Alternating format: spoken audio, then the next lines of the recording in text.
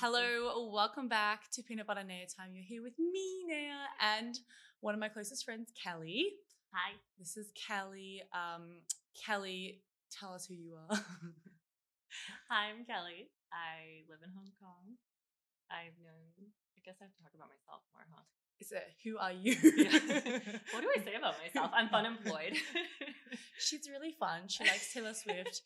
We're pretty much sisters from another mister. I think so. So. And sister. Yeah. And yeah, keep going. I've been in tech for, I want to say 8 years now. But I just lost my job recently, so that's really fun.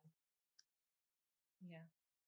And you born and raised in Hong Kong, but American Korean. Not really from Hong Kong. She's a fraud. Okay, yeah, peanut butter. Oh yeah, how do we meet? So we met on a junk. So in Hong Kong, there are these like boat parties. They're called junks, and we were very lucky to meet 2 years ago. So it feels like I've known her forever. I know. Thank you for being my friend after I asked you for your name. I can't. She has the worst memory ever. Such a short-term memory. It actually pains my soul. I was very offended. Okay, so obviously peanut butter Naya time. So do you like peanut butter? I do. I like other nut butters more though, which I'm so sorry. You're not like my first guess, Karina, was like, oh, I like cookie butter. I was like, that's not a nut butter. Okay, I wouldn't go that far to say I'm not that. No, I don't. You like nut butters? Okay. No, I like nut butters. Don't offend us out here. Okay. Yeah. What is your favorite other butter? I'm a huge fan of any butter, like a mixed nut butter with pistachios in it, which is quite rare to find. Okay, and the pistachios, are they crushed or are they whole? They're crushed with the rest of the nut butter. Just for reference, we had a very difficult discussion about this offline with many misunderstandings. But essentially, the pistachios are crushed into the butter. I haven't tried that. I will give it a try. Everyone out there, try it. Yeah. Okay, so today topics kind of just more conversational, talking about Kelly and her life. She's very multifaceted, has had many experiences. A true inspiration to all. I've done that way too many times this podcast. But yeah, we're going to talk about Kelly being a high-performing athlete, and then also just like her journey of finding herself and happiness, and then also, I guess where she's at now, and a bit about spirituality. So I'd like to touch a little bit on that for everybody after the last interview. So I think we'll start with high-performing athlete. Okay, what was your sport? How did you fall into it? I was a competitive swimmer, and I've done it since I was, oh my gosh, I'm trying to remember my first swim lesson. 6? I think around like 7 or 8, someone told my parents I had a lot of potential, and that just streamlined their vision for me. So I was basically starting to do really intensive training from like 3rd grade, so like 8 years old and onwards. Yeah, by 10 I was already doing like double sessions. I spent. Did you feel it as well? Did you feel like, oh, I'm a natural, I'm talented at this? I knew I was decent at it. I don't think I was ever the best, but I was pretty decent at it, and I performed like okay. I was never like number 1 all the time. I was always like up there. But I guess good enough that my parents were like, okay, let's keep doing this. This is working. Yeah. Okay. So then that progressed to you becoming swimming for Hong Kong. Eventually. How old were you when you were like in that squad? I joined the junior squad when I was, I think, like 11. Wow, so young. Yeah. So then once you're in the squad, you just have to keep trying out every year. You don't even try out because you're just like everyone's doing the same competitions in Hong Kong, so they just know your times. And then, so I wasn't really training with them at 11, but I would go to like these like swim meets with the Hong Kong like junior team. Wow. Yeah, that's cool. Okay, and then your swimming, it took you into the college. Okay, and then I guess where did your swimming journey end? Because you're not an Olympic swimmer now. No. We never would have met, even though I am secretly like the female of Michael Phelps, but yeah, I didn't get there. She got big feet. I do.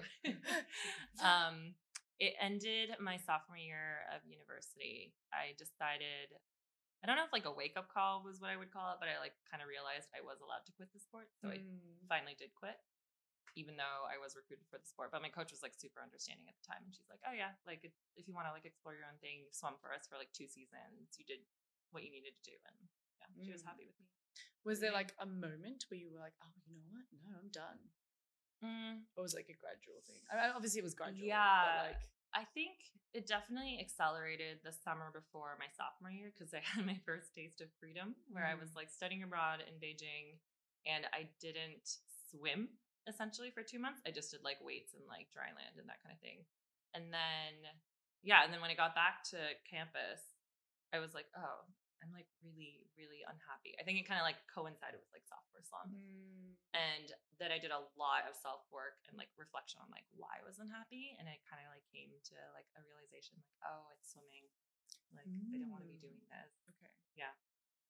Wait, let's touch on that for a second. So you did this like internal assessment and understanding. What did you do?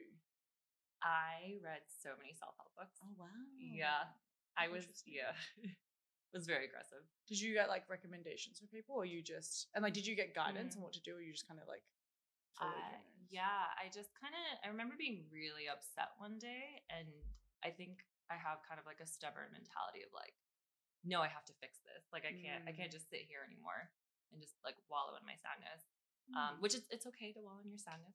There's always a time and place. But I was just like personally frustrated. And so I think the first book I actually read wasn't even related to like swimming. I think I wanted to, it was like about introversion and I didn't understand what that was. And then it kind of just like opened this like whole galaxy of like, oh, so many self-help books. And I think it was like either through Amazon or like other recommendations. And I got into the Enneagram that time. That's when I got into the Enneagram. I understand. That's interesting. It's good that you like, you know, I mean, yes, it's fine to wallow and do what you got to do, but it was good that you had that, I guess, like persistence to figure it out for yourself as well. Just shows a lot about your personality. Okay, I think the last thing on like this high performing athlete space is just what, I guess, how did it shape you as a person being a high performing athlete for such a long time? Yeah. And I guess like what do you still, are you like, oh my God, that's so because of like swimming, personality traits or things that you do now? I think a few things. And it's also kind of like hard at this point to like imagine my life having not done it as much as I didn't like the sport. I think the first one is I have a lot of like self-discipline because of it. I mean, it was like I did double sessions every day. Like you know, you can stick it out and do something you don't like, then you can stick it out and do something you don't like in a lot of areas in life. And so I forgot what quote I read recently, but it was basically being like, sometimes what you need to learn from education is just being able to show up and do the boring stuff. That's so true. Yeah. So I actually have a lot of confidence now. If there's a goal I want to achieve, but it's quite boring to achieve that goal, I know how to do it and like sit with the boredom. So that's one big thing. And actually going back to way earlier in our discussions about like, you know, my parents pushing me towards it, I found out as an adult, one reason my mom pushed me also into swimming really like a lot was because she was like, you grew up in a very privileged setting. Like you needed to, and I'm an only child. So like, you know, hashtag spoiled.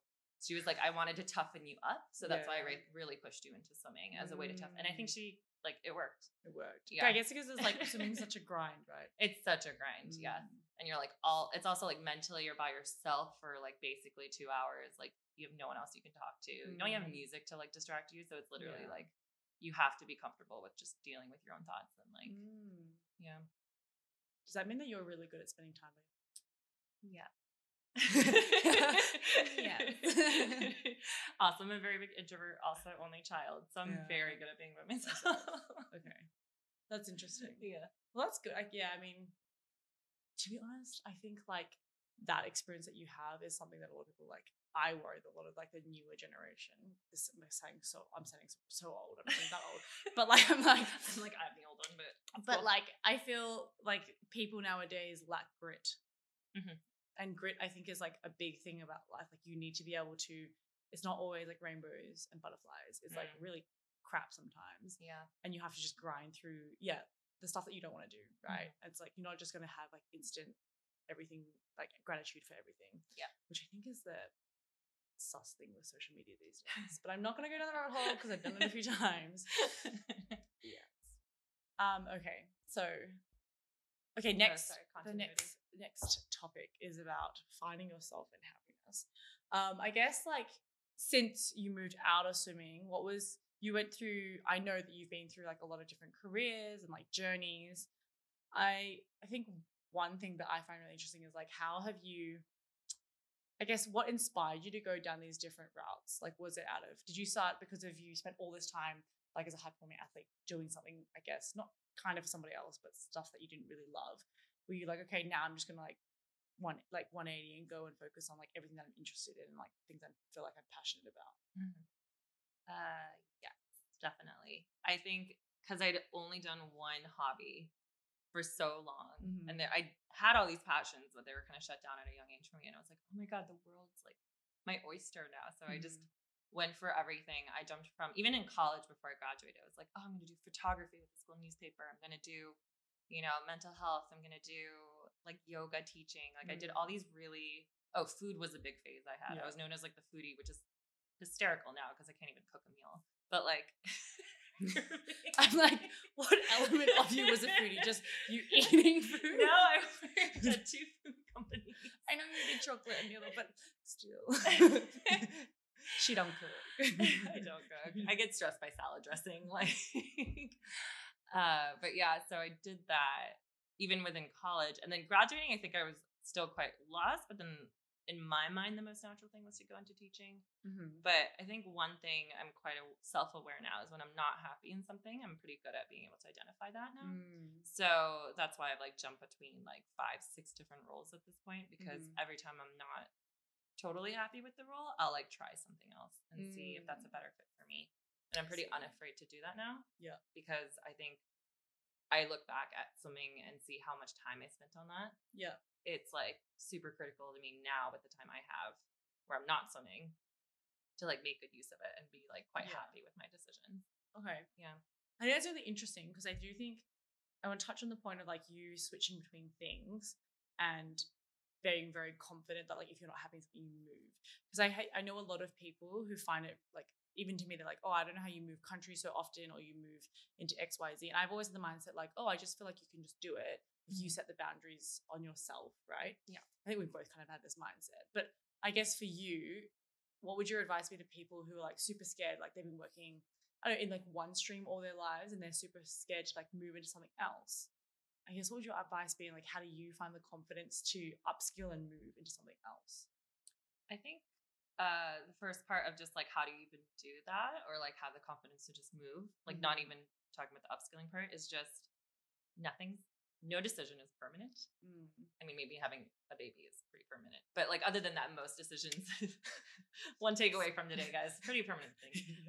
But in terms of like career, I think it's, nothing is permanent. So if you go into something you don't like it, you could always go back to the thing you're at before. Maybe not the exact role or team, and so you always have to consider that. But I think living with the regret later in life for not having tried something is way more painful than staying there. So that's kind of the first aspect. And then the second aspect of the upskilling, it's just ridiculous how much content and education is out there.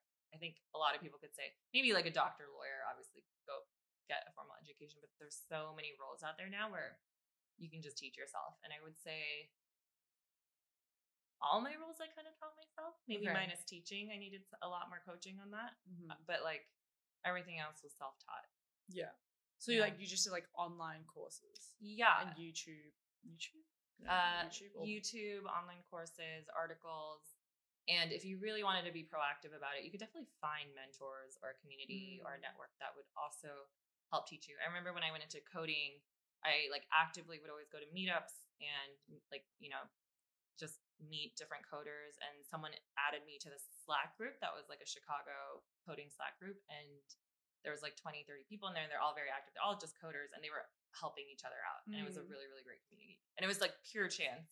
So that's just like purely from you going out there and networking and meeting people, which I've also been on this in my podcast, but like I just feel like your resume is like a small part of it, but you actually networking and meeting people is how you unlock like so many opportunities for yourself. And I totally agree with you. I think it's like so true what you said. Like there's so many resources out there, especially like we're so interconnected. And like I think education is reasonably more accessible now. Like you can really upskill yourself. But I think a big part of it though is like confidence.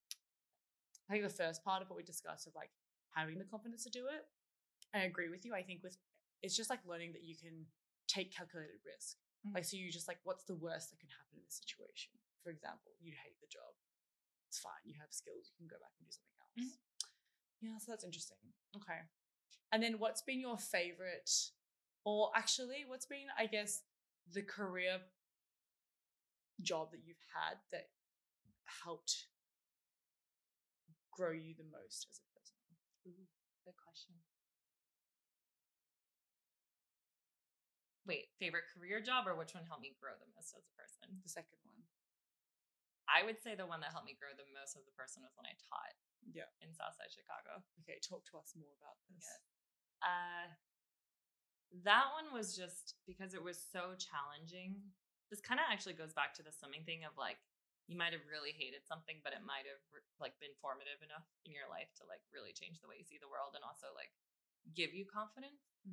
So because it was so tough. I was a bad teacher my first year in terms of like, obviously I had good intentions, but I was so bad at this new environment, the way my school was teaching. I really struggled my first year and it was really hard, like really, really hard.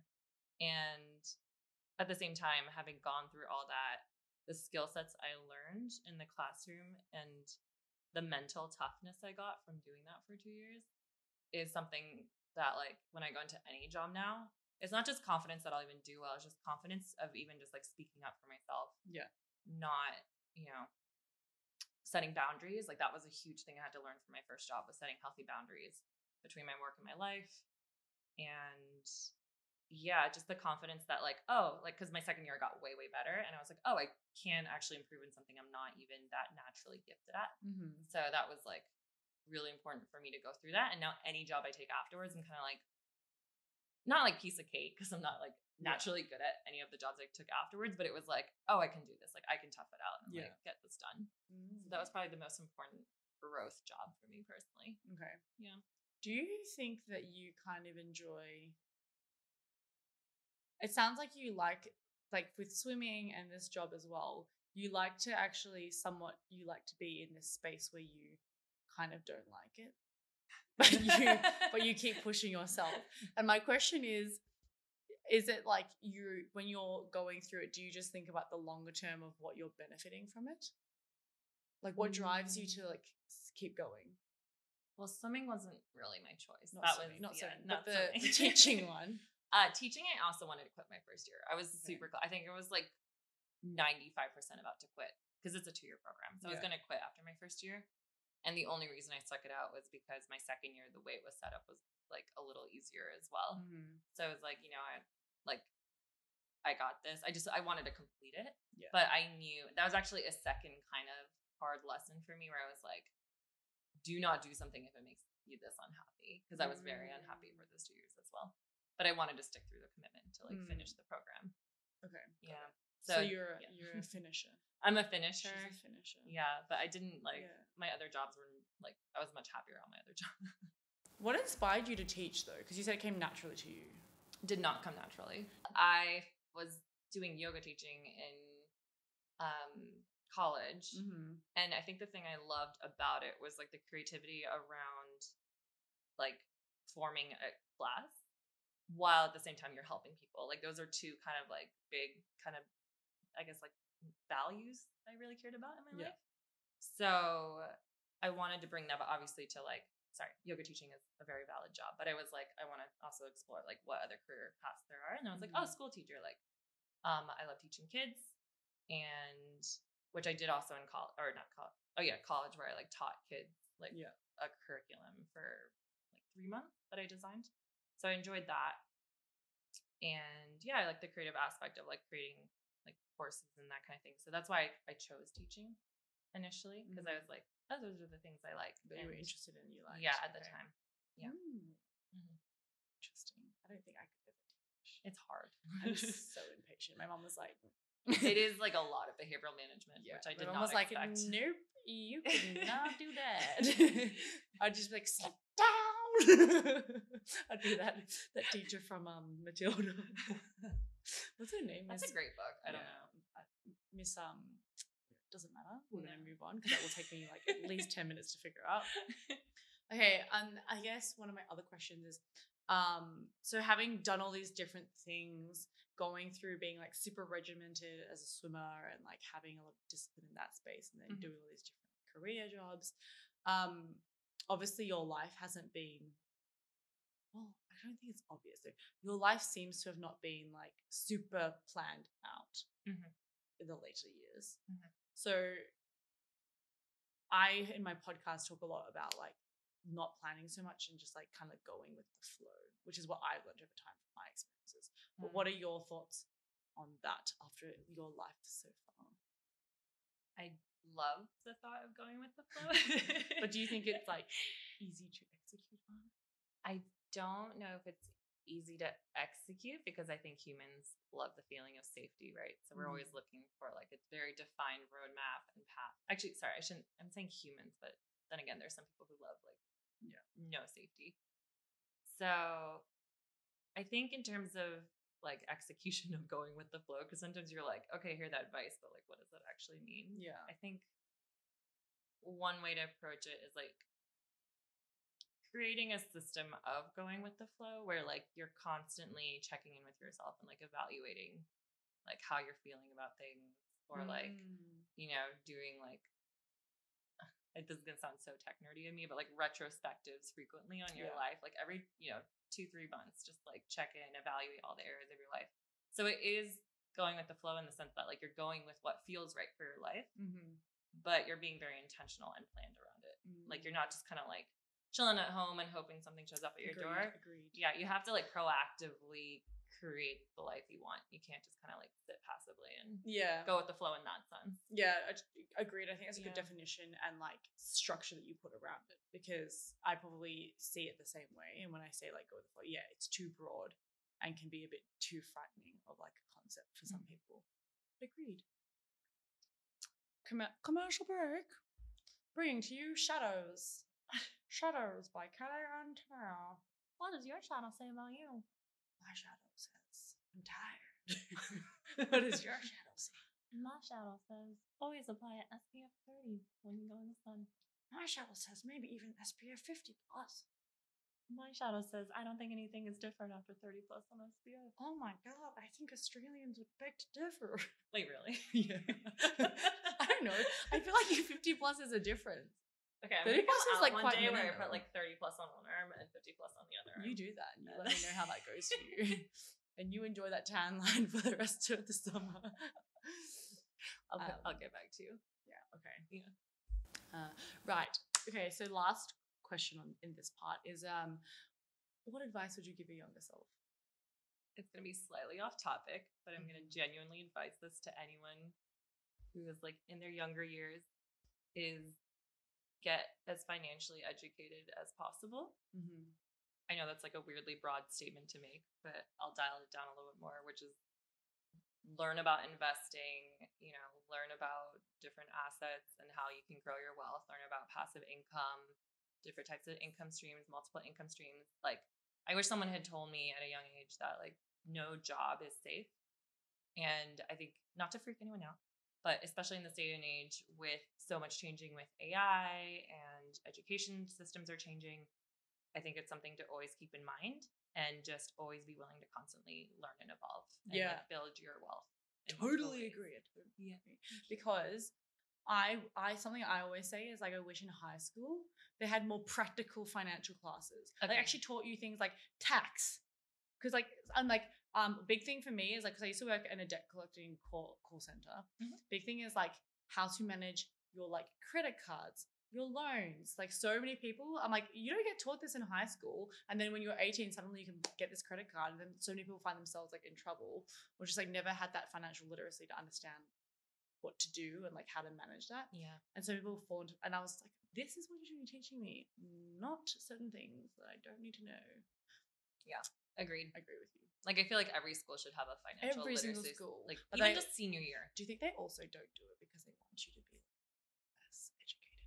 Ooh, that's like one of those YouTube videos where we do like a deep, like, conspiracy. Conspiracy. Seriously, it's a thing. Yeah. Okay, let's move away from that. We're not gonna become Different episode. right now. Yeah. I would say before we move into like spirituality talk, I would want to like to know what drives you now and where, like, what things are you interested in at the moment in terms of like careers? So considering you're like fun employed, right? Mm-hmm. You have like a new kind of refresh, reset, clean slate to kind of like reconsider whether you do want to go into coding still or you want to look into other spaces. Mm-hmm. So many areas. Mm-hmm. I think kind of what I alluded to earlier of why I went into teaching and realized it was not the right place for me. I still hold on to those like two core aspects of myself, and it's manifested in different ways throughout my career. Mm-hmm. So the first being like creativity and just designing things. I always loved doing that. So, having done like UI UX design, that's been a really fun, like, career and job to explore for myself. And also like in my personal life, I'll do like music or art and that kind of thing. So I still kind of hold on to that. Mm-hmm. In terms of how would I want to continue with that career path, I don't know. So I'm still like exploring that.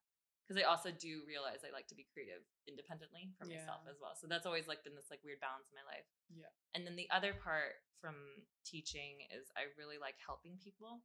That's a huge, I think, part of me that I still hold on to, which is like when I went into UI UX design or front end, engineering, it was really lovely. My favorite part was like creating products that people love to use, and it's also like it helps them. So I still really like that aspect, and I want to hold on to that. And then also when I became a people manager at my last job, I really liked that because I was like coaching people, I was helping them like, improve, or just making sure like if they have burnout, like how do they get through it? So I really like that. So I think I'm kind of also exploring, do I want to go more into management or go into coaching or, I don't know. So it's quite a fun space. There's a lot of spaces. Yeah. It sounds like one of your pillars is like, like helping people, but like being like impactful as well. Mm-hmm. Just nice. Yeah. Okay, moving into spirituality. Spirituality dance. We got spirituality dance. Shadows are spiritual. I had a question. Okay, so last time I had a guest on, Karina, we were talking about what spirituality and kind of like her view on it. So I guess my first question for you is like what spirituality means for you. I was not fully prepared for that. It's fine. Okay, maybe like what things do you do to practice mindfulness, spirituality, and all that? Sure. I think spirituality for me is just connecting with the world. Okay. So just kind of the oneness you feel with the world. Mm-hmm. And so anything I practice that makes me feel like that would kind of fall under, the spirituality area. So that could range from, walks in nature to meditating to actually doing like creative stuff for me is actually quite spiritual in a way. Because it's like, whoa, my brain neurons like created this thing. That's a really cool thing to experience, So in terms of, I think one thing I wanted to touch on with you was like the mindfulness aspect and like mindfulness meditation. I'm having done like that was my senior thesis in college. So I know like a lot about it from an academic perspective and even like from a neurological perspective because I like did fMRI scans. But in terms of actually daily practice, I should be better about it. But it's still okay. I incorporate it into like mini moments in my life. Yeah. And I think I had my discussion with Karina last time because I was saying to her like, oh, my meditation is like working out. And she was, and then she was like, yeah, that's fine. Like everybody has like mindfulness in a different way. Because I was like, I'm not very good at sitting down and just like breathing. Yeah. Like I can breathe, but it's my mind still like is like wandering and doing things. Whereas I feel like when I work out, I just am very good at like zoning and just focusing on like that. Mm-hmm. And for me, it makes me calm and gives me, I don't know, just makes me feel like I've done something for myself. Yeah. Yeah. So, and like connected with myself. Totally. So I guess for you, like creativity might be one of those things. So I think you're quite creative, like every day, even if when you like just think of like random thoughts. Yeah. And ideas. Yeah. For sure. But speaking about your thesis, so what was the actual topic? It's like a mouthful of a title. I basically looked at people who went through a mindfulness meditation program for 8 weeks and was doing like a pre and post analysis of their brains and like the neuronal density. And one psychological metric I was curious about measuring, this is a whole like wormhole, which I won't go into this podcast, but I was curious about whether people were like more creative after they went through the program. The problem with this from a scientific standpoint is that creativity is like not, it's really hard to measure and define. Yeah, I was about to ask you. It's very philosophical. Oh, yeah. I could go on like for an hour about this, which I will. Okay. Not today. Not today, kiddos. There's a comment below if you want the hour podcast. But it still was really fascinating to learn about. And my hypothesis of like why I think people who like started incorporating mindfulness meditation would become more creative was because mindfulness meditation, you're noticing your thoughts, and what, big benefit of noticing your own thoughts is you notice when you're judgmental. So that's kind of one really helpful thing. The other thing is you're just calmer and more present. And so when you're more present, you're able to like listen for connections in your brain, just be more open-minded, which is, all these things are really great for creativity and helping you kind of form those connections and like aha moments. Whereas if you're like kind of preoccupied with something, that's going to impede the creative like kind of thinking that you want. Interesting. So then when you did your experiment, was your mindfulness action just meditation? Like what we're doing? Oh yeah. So they went through an 8-week. But that was just like, what sort of was it just meditation? Like what sort of it's called mindfulness meditation. It's the person who kind of like created the program. It's called MBSR, mindfulness based stress reduction. And it's created by this guy named John Kabat-Zinn. And so it's like an 8-week program. They'll do everything from like walking meditation, sitting meditation, so they have eating all meditation, these different types. hatha yoga. Yeah. So these people who went through an 8-week program, they would just have to do something every day? I think so. I forgot how many classes. I never actually did it. I think I did like a CD version of it, but CDs. But it was like dates me, it's fine. But it was like I think they went to like maybe 2 sessions a week or 3, but then they had homework. Like they had to go home every day and meditate for like 45 minutes or something like that's that. Interesting. Yeah. So then I guess from your thesis and your experience with mindfulness, speaking to a layman and like somebody who was interested in like the idea of mindfulness and helping to tap into more like of a creative mind, what sort of advice would you give of small things that someone can do to be mindful? Just mindful, not the creative part, right? Yeah, just mindful. Yeah, I think like let's say kind of what you mentioned earlier, like you don't like sitting and being mindful. Again, mindfulness just comes down to like being aware of the present moment and also being aware of your thoughts if they come in and being able to notice that they're taking you away from the present moment. Okay.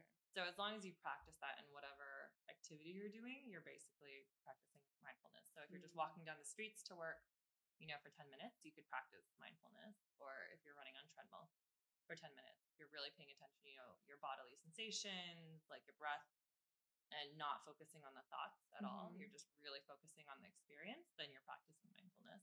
You can even like listen to like your favorite album for like an hour. Yeah. And again, it's as long as you like anytime a thought comes into your brain and you notice there's a thought and you're like, okay, I see you, and you like let it go. That's mindfulness. Okay. Interesting. I'll practice that more when I'm at the gym. Yeah. So I don't have to focus then on lifting the weight and not having a thought. Or is lifting you focus purely on lifting the weight. Or is thinking about lifting the weight a thought? No. Do you want a fun game? Total tangent. Okay. She's scared. No, it's like there's a type of meditation. This isn't mindfulness meditation, but it's called like almost like a meta like meditation where it's like you notice the thought and then you ask yourself, who is noticing that? I noticed that thought. And you just kind of go into this like inception type awareness in your brain. Yeah, I know. It's a little bit much. Maybe let's all not try that. Focus on what you're doing right now. That might be I have a lot of people being like But going back to the weightlifting example, you would, to be mindful for weightlifting, you would just really feel every movement you're doing. So you're hyper aware of like, I don't know if you're doing like what's a weightlifting thing? Okay, so like say I'm doing, but actually it's a big thing when you weightlift or like you're you're doing weight training is like mind muscle connection. Yes. So if I'm doing mind muscle connection, I'm thinking exactly about that glute that I'm working when I do that squat. Yeah. Then that's being mindful. Correct. So like if any distracting thought Yeah. comes in, you kind of like notice it, but then refocus on your glute. Then yeah, kind of mindfulness. Yeah. I'll actively practice. But then like when I work out, I listen to music or a podcast sometimes as well. Then I'm like, but I'm not actually thinking about anything. I just like listen. I think maybe the music, if you were kind of still hyper focused on your glute, that could still be mindfulness. The music is kind of just there, right? Yeah. Versus I think when you're doing a podcast, you're probably focusing on the podcast and not It's your true. glute anymore. Yeah. I kind of so stopped listening to the podcast because I kept laughing mid squat. It was very dangerous. I was like laughing mid squat. But I was trying to breathe as well. It was not. I've stopped doing that podcast because it makes me laugh too much.